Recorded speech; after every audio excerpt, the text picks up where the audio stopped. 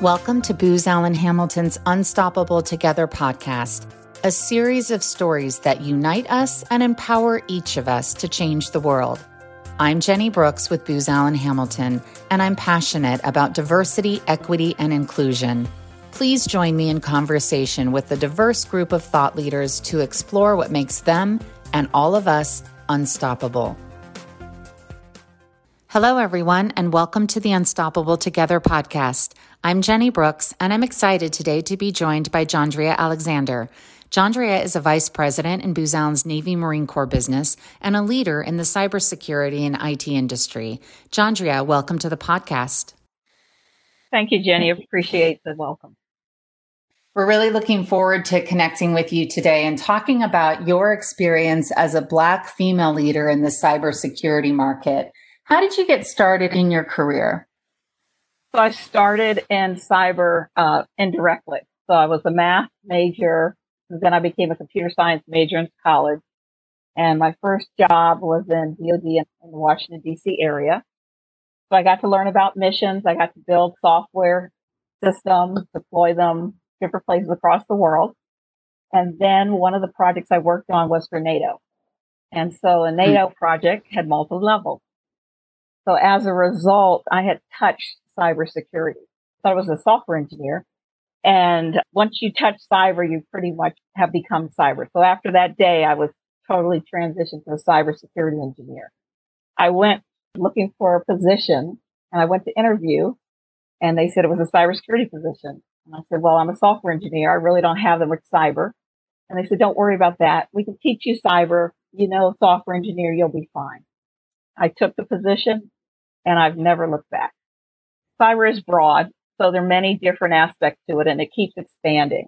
So we have the policy, which are things like, does a particular system meet the compliance? Is this the right standard for building cyber in? There's the cyber engineering, which is, I'm a software engineer. I'm a DevOps developer. I'm building a critical infrastructure system and I have to build cyber in because I have to know that it has to withstand certain attacks and operate through cyber attacks and contested environments. That's the cyber engineering. That's hands-on. And then you have your testing, pen testers. You have to be able to reverse engineer and anticipate how it will be attacked, or you might be generating code to attack. So understand the attack surface and being able to look at that and then think of ways to get in. Traditional, non-traditional, collaborating different tools. That's another area. And then the last category I think of is really threat and operation. So you're monitoring, you're looking at attacks that might be happening, or you're looking at behaviors of a system to select and identify various attacks. That's awesome. Okay. So stepping back for a second, I have a couple questions for you. As a female student, because we talk with girls, middle, high school, college age female students in STEM. What was that experience like? Were you always drawn towards math and science? Was it something that you were passionate about? Or was it something that was sort of difficult given the gender experience? So I'm from Washington, D.C. And so in Washington, local politics or national politics. So the two areas that I really liked were political science and math. So in junior high, I was taking high school classes. We had to actually go to this all boys class that was in the evening so that we could take the advanced math that wasn't offered at our school. And there were like 5 of us. It was really interesting. So I love math. I enjoy it. I like all the things about it. I think until I got to like college mid-level, then I decided I needed something that was a little bit broader. Wasn't quite so formula driven, but more creativity. Mm-hmm. But when I majored in computer science and I looked at schools, I was trying to decide, should I go into political science or should I go into computer science? And my family was science engineering. My father was an engineer. My brother had gone to school in engineering. My mother was like a botany major and then got a master's in education and gifted development. So it was not abnormal to love the field and to think about all the things that you could do with the field. In Washington, there are also a lot of role models. So there were plenty of Black role models who were professionals. My doctor growing up was African American female. My children's doctor was African American female. There were always professional role models. So you never really thought that you couldn't do something because you didn't see people in the profession. It was just, what do you want to do and how do you apply your passion?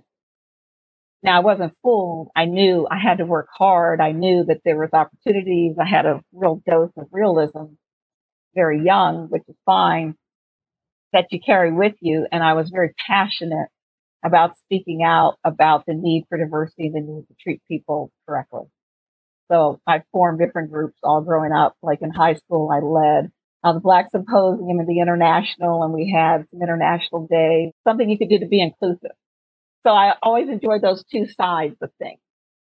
So you go to this opportunity at NATO, and you said you had a touch of cyber, and they said, we can teach you the rest. Can you tell us a little bit about that, particularly for people who might be listening who are like, look, I really would like to pursue opportunity in cyber, but my experience might be adjacent to that. How do I consider making that transition? What does that look like?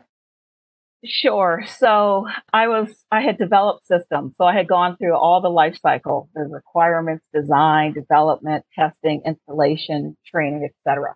And I had done that for several aircraft tactical systems, different Air Force systems. So when I worked on the NATO system, one of my interests was in computer graphics. And you don't think of computer graphics as a big part of something that's cross-domain or hits multi-level. But it did. You had to actually have the graphics at two different classification levels. And so in order to understand that, there's certain rules that you have to understand. There's certain ways you have to build that and design it. So I had a team and we had to build this rather intricate system. And we did, but we had to adhere to the rules of cybersecurity. And so the transition was really taking something I had done, was perfectly familiar with leading software development activities. And then you just have to understand the new rules, the rules that you get from cybersecurity or performance or safety or whatever that domain can be. So it was a pretty easy transition because you have people who understood what that really meant. The real change is when I went and changed jobs and they said, cybersecurity isn't that well defined. Their policies are still emerging. We really don't know what a solution looks like. And so part of it is you get to develop approaches and techniques and help drive some of the standards for the systems of things like you were building. And is that sort of what you were alluding to earlier? Does that give you the creativity that you were seeking when you said you sort of wanted something a little bit broader than the strict formulaic math? Yes, absolutely. So there is no right answer, and any answer you have can be torn down in a matter of time, right? So there's no perfection, and you always have to be trying to get new perspectives. Think about it, whether you're doing research and innovation for future solutions or whether you're deploying a current solution. You have to be mindful that the adversary is always there, and they are collaborative. They are bringing different perspectives. And if we don't bring different perspectives as cybersecurity defenders or even attackers, then we will never succeed. And so it's really one of the most collaborative, and the more creativity and the more different perspectives you can bring together, actually the better off you are. You spoke earlier about the diverse role models that you have playing different roles. For someone who is coming up in their career, perhaps in cyber or other fields, or for those who are already at the table in a management role, what would you ask them to consider in terms of the importance of diversity role models? That you can't quantify the impact of seeing somebody who is similar, who has achieved something that you're seeking to achieve. So when you don't have role models, I'm driven by my passion, my dedication, and the excitement of the opportunity. But with a role model, you realize you can get there and they have such great perspective, and you realize many of the struggles you have, you can actually talk to someone about because they're not the obvious ones that you read about in a book, right? So going to a meeting in one of my early jobs, with the director and being the one to present, and the first person who gets off the elevator asks me to go get him coffee. That's just not an experience that you read about. That's just an experience you live through. Right. And then fast forward all the way through my career, it's really exciting. I'm at a recruiting event and there's a new hire there. First thing he asks is, can you go make some coffee? I said, absolutely. As long as you can show me where the copier is. Let's go. So, it's not a slight. It's just a assumption. It's the way people perceive certain people, when they don't know. And the more role models you have, you break down barriers so that you start to wonder, well, maybe this is the guest speaker, or maybe this is somebody who's a peer, right? Or it doesn't really matter to me, the level, because I believe everybody contributes, but you want to be respectful regardless. So it's not about that level. It's about the fact that you think it means something. Mm-hmm. Right? To me. As a female leader in cyber, how have you used mentors throughout your career? What have been some of the key takeaways from some of the mentors that you've used along your career journey? I would say that in my career, what kept me going are the people who have been outside my field. I find that that's my strongest support.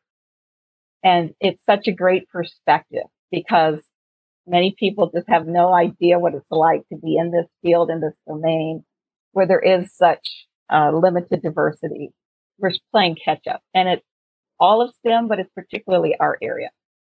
So when I get someone who's a mentor in my field, it's really valuable. And those mentors have kind of helped me understand how to align what I'm doing and the direction of my career to where I need to go. Not all about the moment. It's more about what you can learn, what you can bring back, what you can share with others. So I think in my career, because I just a big advocate of always opening doors. It's such a discouraging point to hear for so long that the reason we don't have more diversity is because we can't find good candidates. So I just say, forget it, sign me up. I will find you good candidates. Now let's go to the next experience. And so when I get a mentor who understands that's not really a barrier, that's more of an excuse, it's very motivating, right? You get personal guidance and then you get organizational perspective. Is that notion of the problem is we don't have enough candidates? If I understand it in cyber, correct me if I'm wrong, part of that challenge is because in cyber, the market or the industry, if you will, sort of expects, well, to get into cyber, you have to have performed the role before. So we're only going to hire people who meet all of these tickets, but the tickets are 5 years experience doing this, or a very robust set of certifications, or experience doing, pen testing, or whatever the case may be. Is that your experience? Is that part of it? It's this circuitous sort of gate that we have to think about it in a different way. What's happening with this conversation around we don't have enough cyber talent? Definitely. I think we do. We expect people to come in ready and have already performed in the role that we want them to perform in. But we will never change a workforce. We will never bring in creativity if we just bring in the few people who we happen to touch. But if we bring in people who have the underlying skills, it's not our job to just teach them. It's our job to let them go and create and overtake what we have done. And that to me is probably the most exciting thing. I mean, everywhere I go, I build these teams and I try to give them total exposure and safety so they can build it, break it, and rebuild it. And they can try. And that's what you want. And then they're not afraid. And then the things they deliver and the solutions they provide are incredible. I love that. So for candidates who might be listening to this, particularly women, what would your advice be to candidates who are considering getting into cyber but don't quite have all of that experience or certifications or quals yet? I would recommend that you make your desires known. And if it's something that means something, then take the initiative. So you ask for advice, take the advice. It might be to take a class. It might be to shadow somebody on a project. It might not be the pen tester role that you read about that sounds so exciting to do. It might be something that's a stepping stone along the way. And when you deliver along the way, you get more and more opportunities, but never shy away. I feel that if you haven't tried an opportunity that's of interest, then you're not being fair to yourself, right? If it's what you want to do, that's what matters. And if people tell you you can't do it, find a different group of people. If there's not room at this table, you go find another table. That's right. Diverse representation is so critical in cyber. What for you are the compelling drivers to ensure that we have diverse representation in cyber? So I've had a variety of mentors, sponsors, allies, cohorts, all different folks. And I would say that the drivers for me are what they did. You push people to do what they're uncomfortable doing, and then you stand behind them when they do it. And I think that helped me. I mean, I've told to do quite a few things that I did not feel comfortable doing. And I just know that at some point you have to be comfortable being uncomfortable. So if you're female in cyber, it's okay. You bring to the table something unique, and it's okay if it's not what other people bring. It's okay if you have to grow into that role. Everybody started out somewhere and everybody had a door open for them. And there's no reason we can't open more doors for women, for African Americans, for other minorities, for just people who have a different perspective, who want to enter the workforce and they decide this is what they want to do.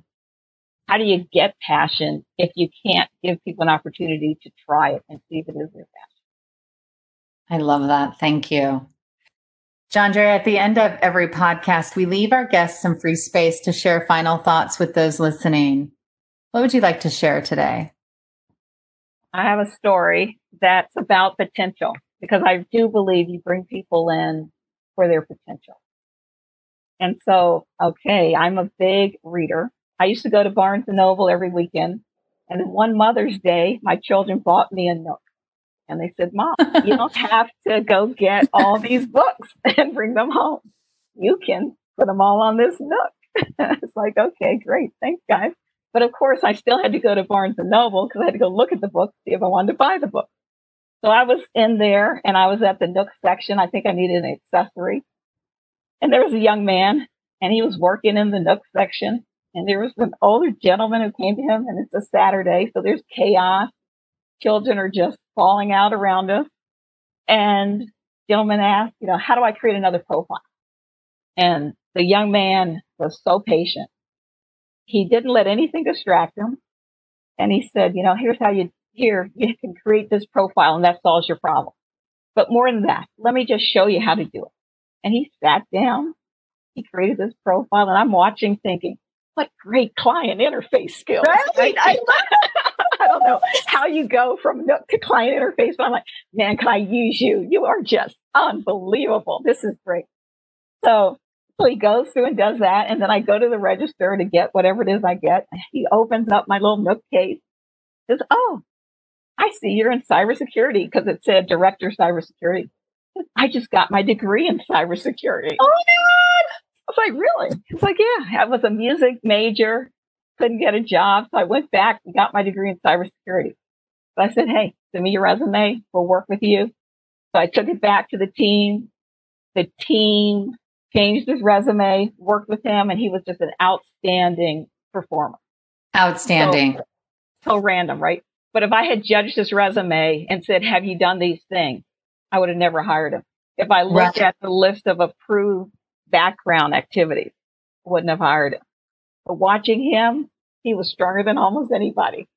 Oh, I love it. And I have to ask you, did you fully adopt the Nook, or are you still doing hard copy books? Because I'm an old school, I just got to have the paper in front of me. Okay, I was good. And I have about 1,000+ books. But of recent, one of my sons, well, both of them are sort of now avid readers themselves. And they have the nerve to say to me, we like paper. I have Kindles, I have Nooks, I've got the iPad. So I went to paper for a while, but now I'm trying to get back into the electronic. But yeah, there's nothing like a paper book, but it does weigh a little more. And then is there any book that comes to mind that was particularly important or influential to you in your career, or something notable that you would recommend? I would say that one of the most influential and accomplished African-American females who I had the pleasure of working under when she was CEO of an organization, she wrote a book when she left called Making Space, because I was in the space industry, satellites, etc. And her Making Space was about recommendations on leadership. And it was really interesting. Making Space. Making Space. Thank you, Jandria. Oh, thank you, Jenny. It's been a pleasure. Thanks for listening. Visit careers.boozallen.com to learn how you can be unstoppable with Booz Allen. Be the future. Work with us. The world can't wait.